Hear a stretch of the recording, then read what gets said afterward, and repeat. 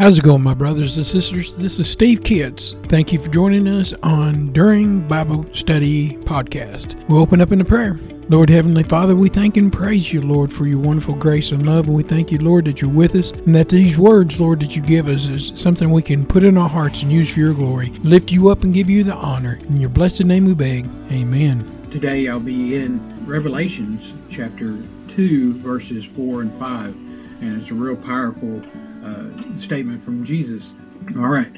Well, let me read Revelations chapter 2, verses 4 and 5. Nevertheless, I have this against you, that you have left your first love. Remember, therefore, where you have fallen. Repent, and do the first works, or else I will come to you quickly, and remove your lampstand from its place, unless you repent. Now here, Jesus changes the tone from praise to rebuke, and he says some pretty strong things. First, he states, I have this against you. What a shattering statement. Put yourself in the place of the members of our Ephesus church. God just declared that he had a problem with us. He's not happy with us in one particular area. Think about this.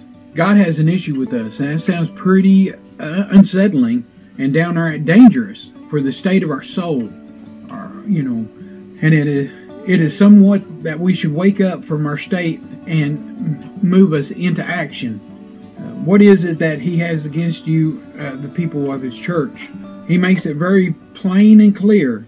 You have left your first love. For some reason, even up until I started studying this, I always misread that, or my mind did, the statement to mean I have lost your first love, or you have lost your first love. Because I thought that's what happened. I had it once, and then life circumstances, and somehow lost it, among many things that compete for my attention. And the word in Greek for left your first love means aphilemen or alpo, which was away, and hilmen, which was send, or to send away, leave alone, or to abandon, to let go of, to permit to depart, to release or discharge. Therefore, Jesus is saying, you have left or abandoned or sent away your first love, that you let it go from you. Somehow when you say, I have lost something, it's not as bad as if you had sent something away or abandoned it or left something. The implication of losing something is that you were not aware of what you were doing and just happened without your knowledge. It just, I don't know, I just lost it. That involves that you were aware that you were doing something and made a choice to send it away. When you left something, you do it on purpose, and that's how you lose your fire. But Jesus had another opinion here. He says we have left it, not lost it. We sent it away. We made a choice to not have it anymore, or to abandon it. We tend to blame life and circumstances for our loss of the fire, the spiritual fire, but Jesus said it's our own fault. We allowed the circumstances to push us around and abandon the passion for Jesus and give priority to other things and choose to leave a prayer place and abandon the studying of His Word, and we allow distractions in our life instead of abiding in Jesus or doing God's will. Let's say it plainly. We choose sin against God. It is also important to notice that the Greeks say this about the term first in your first love. We tend to understand it to mean the love that you had at the beginning of your faith, at the start, when you began your first walk with Jesus. In some translations, it even translates like the love that we had at first, but it also means first and foremost, up front, and number one. It's very important that our walk and our talk is up front and the most important thing. So first can count as being the most important thing or the number one thing. If you come first in the race, that's number one. If you're the first to finish eating, you're done before everybody else. So number one means being up front, being main important, completion and all that. So therefore, Jesus is not saying you have left your first love when you came to Christ, but he says you have left your first love, that it should be the most important thing and the priority in your life. Do you see that this correct understanding gives the verse a different meaning? It definitely connects with what Jesus was saying about his most important commandment. Love the Lord, your God, with all your heart, and with all your soul, with all your mind, and with all your strength. And that's from Mark 12:30. He is basically saying, you are doing most commendable things, but you have stopped doing what I have told you to do, which is most important. To love me as your number one priority, as your most important thing in life. The one thing we should put first above all ministry work is Jesus, and do it for him. He tells them in the next verse that leaving your first love means that you have fallen. Not fallen from grace, but fallen from the place where God expects us to be in our relationship with him. We know this because he says, remember where you have fallen. So abandon our most important thing in our relationship with God is our love relationship with him. It is the falling away in his eyes, in the eyes of God. Jesus, as usual, does not convict us. He shows us the way out of our sin. He gives us a solution. He says, remember, therefore, where you have fallen, repent, and do the first works. So the recovery from the fallen state is a three-step process. Number 1, remember. Number 2, repent. Then number 3 is the most important, is to do. So let's talk about remember. First, remember, and remember what? Jesus tells us to remember where we have fallen. In other words, he is saying, you were once really in love with me. Go back in your mind and to the time and think about it and how that looked and felt. How did you live what habits did you do that you no longer do? What things were you doing that kept you in love with God? Did you maintain that love connection on a day-to-day basis, an hour-to-hour basis? Did you talk to him constantly? Did you have praise and worship on? Did you read the Word? Did you try to talk to him? When you're in a relationship, you really want to know the other person, and do you seek out God? I actually did some a few years back when I felt like I wasn't exactly where I was with God. I took a notepad and a pen and asked God to bring some things back into my remembrance that defined and fueled me in being in love with him. Soon after the list, I realized that things I had stopped doing, things I did that I had abandoned along the way, I needed to repent. I got tricked by the devil by allowing circumstances and life and cares of the world and desires for other things to choke out that love that I once had for God. I sinned by not being as regular at my times with God, in the studies of his Word, in worship music that I no longer played in my normal environment, in my house, my car, on a regular basis, and was not feeding my soul with Christian books and videos and fellowship. One thing that really helped me was getting in our Bible study, and we worked and studied and really seeked God and his Word, and that helped. And then you surround yourself with great Christian people, and that helps you too. You bounce, you glory off of each other when you come together. So if you don't have a Bible study, get one or find one or start one. I became very natural in my approach to life. I was pecked down with the chickens when I could fly with the eagles. I have fallen from the most important thing, a loving relationship with God. Yes, I still served him and his church and did a lot of things for him. I loved people and even suffered for him. And you could say I looked pretty good on the outside as a Christian. Yet God weighs our hearts, and when he does that, the number one thing he wants to find out is our continual loving relationship with him before any service for him. So we have to have that personal connection with him. So please take the time to ask God to show you things that you used to do for him when you was in love with him. When you were at the height of your relationship with him, then stop doing it.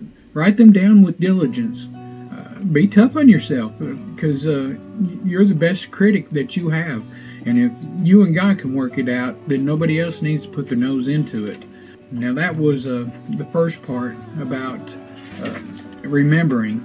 Now we're going to talk about the second part, which is repent. The second step to recovery is repent. To repent means to realize that you are walking in the wrong direction, to make the decision to change that and do a U-turn and start walking in the right direction. It doesn't mean that mentally, a mental assessment that you are doing wrong and God's right. It involves taking actions to remedy the situation and return to your initial place where you had been with God. In other words, it involves some action for you to, once you decide to change direction. That's when step 3 comes into play. And remember, the first one is remember, then repent, and do your first works. In other words, implement your repentance, do the works befitting to the repentance and which repentance will be completed. Next, ask God in the present situation that you find yourself, how to implement your repentance into your daily life. What would that look like? What would it fit into your schedule? And what would you do to change your schedule? Most of us say we're very busy. So to add some things to do to our already 24-hour full schedule involves some kind of change. It involves giving up something that we're already doing that should be less important. I would usually go for cutting out things in order to that I do that makes me comfortable, to escape reality, or other things that keep me busy that are not that important. Things I might be doing that I use as a distraction from the real emptiness in my heart. Anything that I use to fill myself to replace the lack of God must be cut out and cut off the list. Get rid of it. Those are things that take place of God in our life. If we truly are sincere, and by asking God, we know that the activity will fit into a category for us. They should be different from everyone, and they use our good things in themselves and turn bad because we use them in the wrong reasons to fill them up or for the lack of God. Most people that are on drugs or alcohol, they're searching for something to try to fill a void, and we know that void is the lack of God. So if we as Christians are doing something or are involved in something, and we're searching and we find ourselves trying to fill some kind of void, we need to go back to God, because He's the void that we're looking for. Not just those that are outside the Christian life, but the Christians will put stuff in too. Now, it could be escape through shopping, sports, computer games, watching TV, and all those apps on your phone.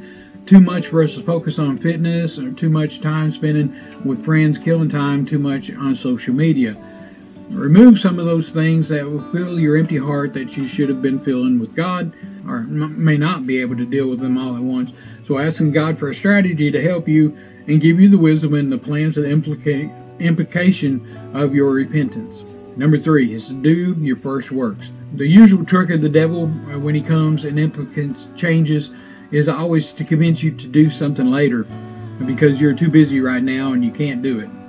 In my experience, when God speaks to your heart to do something, it's in your best interest to act right away and be on top of it. And we look in the Old Testament all the time.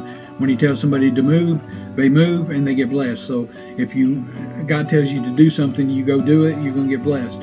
Word of repentance, when it comes to us from God, is also filled with grace to will and to do it. Rhema literally means an utterance or a thing said in Greek, and the word signifies action of utterance. This is so because God works in us both in will and to do His good pleasure, and His word is alive and contains the power to fulfill it. If we start delaying, the word starts to lose the impact on our hearts, and we might even forget about it if we put it off. There is an abandonment in the word rhema, word when it is given. The more we postpone it and try to do it, the less grace we'll have with it, and our hearts lose interest in the word or even forget it. And that's because so many voices speak to us daily On our own and from other noises of the world, it is easy for the Word of God to be crowded out and not be treated carefully. Jesus said this in His Word, "Take heed, therefore, how you hear. For whosoever has, to him shall be given, and whosoever is not, from him shall be taken that which he seems to have."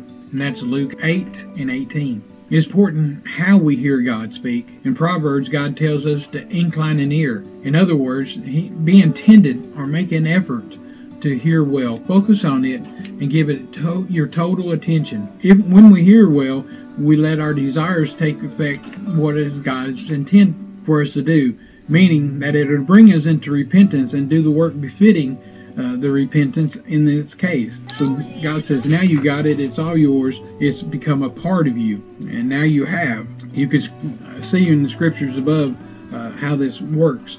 Whosoever has, to him shall be given, and whosoever has not, from him shall be taken even that which he seems to have. Therefore, how you hear is determined on if you get anything or not. God promises to be faithful to hear well, and those who hear well and apply His word that He gives them more and more. But warnings to those that take His word for granted, for they will start to lose everything that they ever had. You can't be stagnant on God. If you don't move forward today, you're actually backsliding and doing nothing. In reality, you're not doing nothing. You are refusing to implicate the word that God has spoken to you or given to you, and it's fallen into the devil's trick of postponing things. Thanks be to God that He is patient and gives us time to repent. If you want best results for implicating changes God is asking, the best way to ask Him is for strategy. Take one point from your list and ask Him to implement it. Help you get implicated. He will usually give you a reasonable and achievable plan and how to insert it into your day by day. I'm not saying this will be comfortable or easy, but it will be achievable, and it won't lead into stress and panic. One of the last things about this passage that it sets aside from another situation in the Bible. Jesus says, "Or else I will come to you quickly and remove your lampstand from the place unless you repent." Jesus usually is very patient with us and gives us a good amount of time to repent in His mercy. But in this particular request, returning to your first love or love relationship with Him, because this is the most important thing that He ever wants from us. He shows His feelings towards us and remaining in the state of religious routines without proper connection to Him. He finds it so grievous to be disconnected from us that He feels like He can't tolerate this state any longer.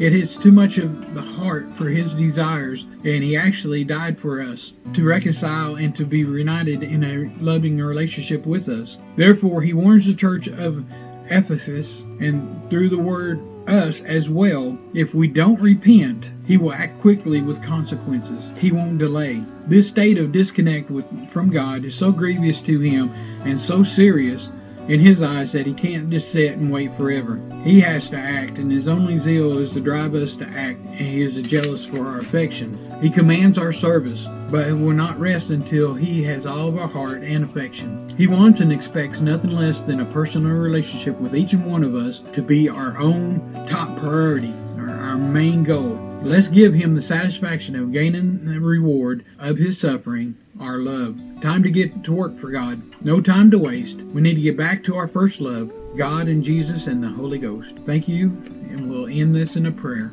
Thank you, Heavenly Father, for your word. Thank you for your boldness and for your openness and your strength, Lord, and your ability, Lord, to call us out, Lord, when we're wrong, to help us, Lord, when we seek you. And we thank you, Lord. Put us in the right path, Lord, to help us to gain footage and return to that first love, Lord, that you want us to have our personal relationship with you and put you first in everything we do and all of our heart, Lord. And we thank you and we praise you. In your holy name we beg. Amen. Thank you all, and I'll talk to you later.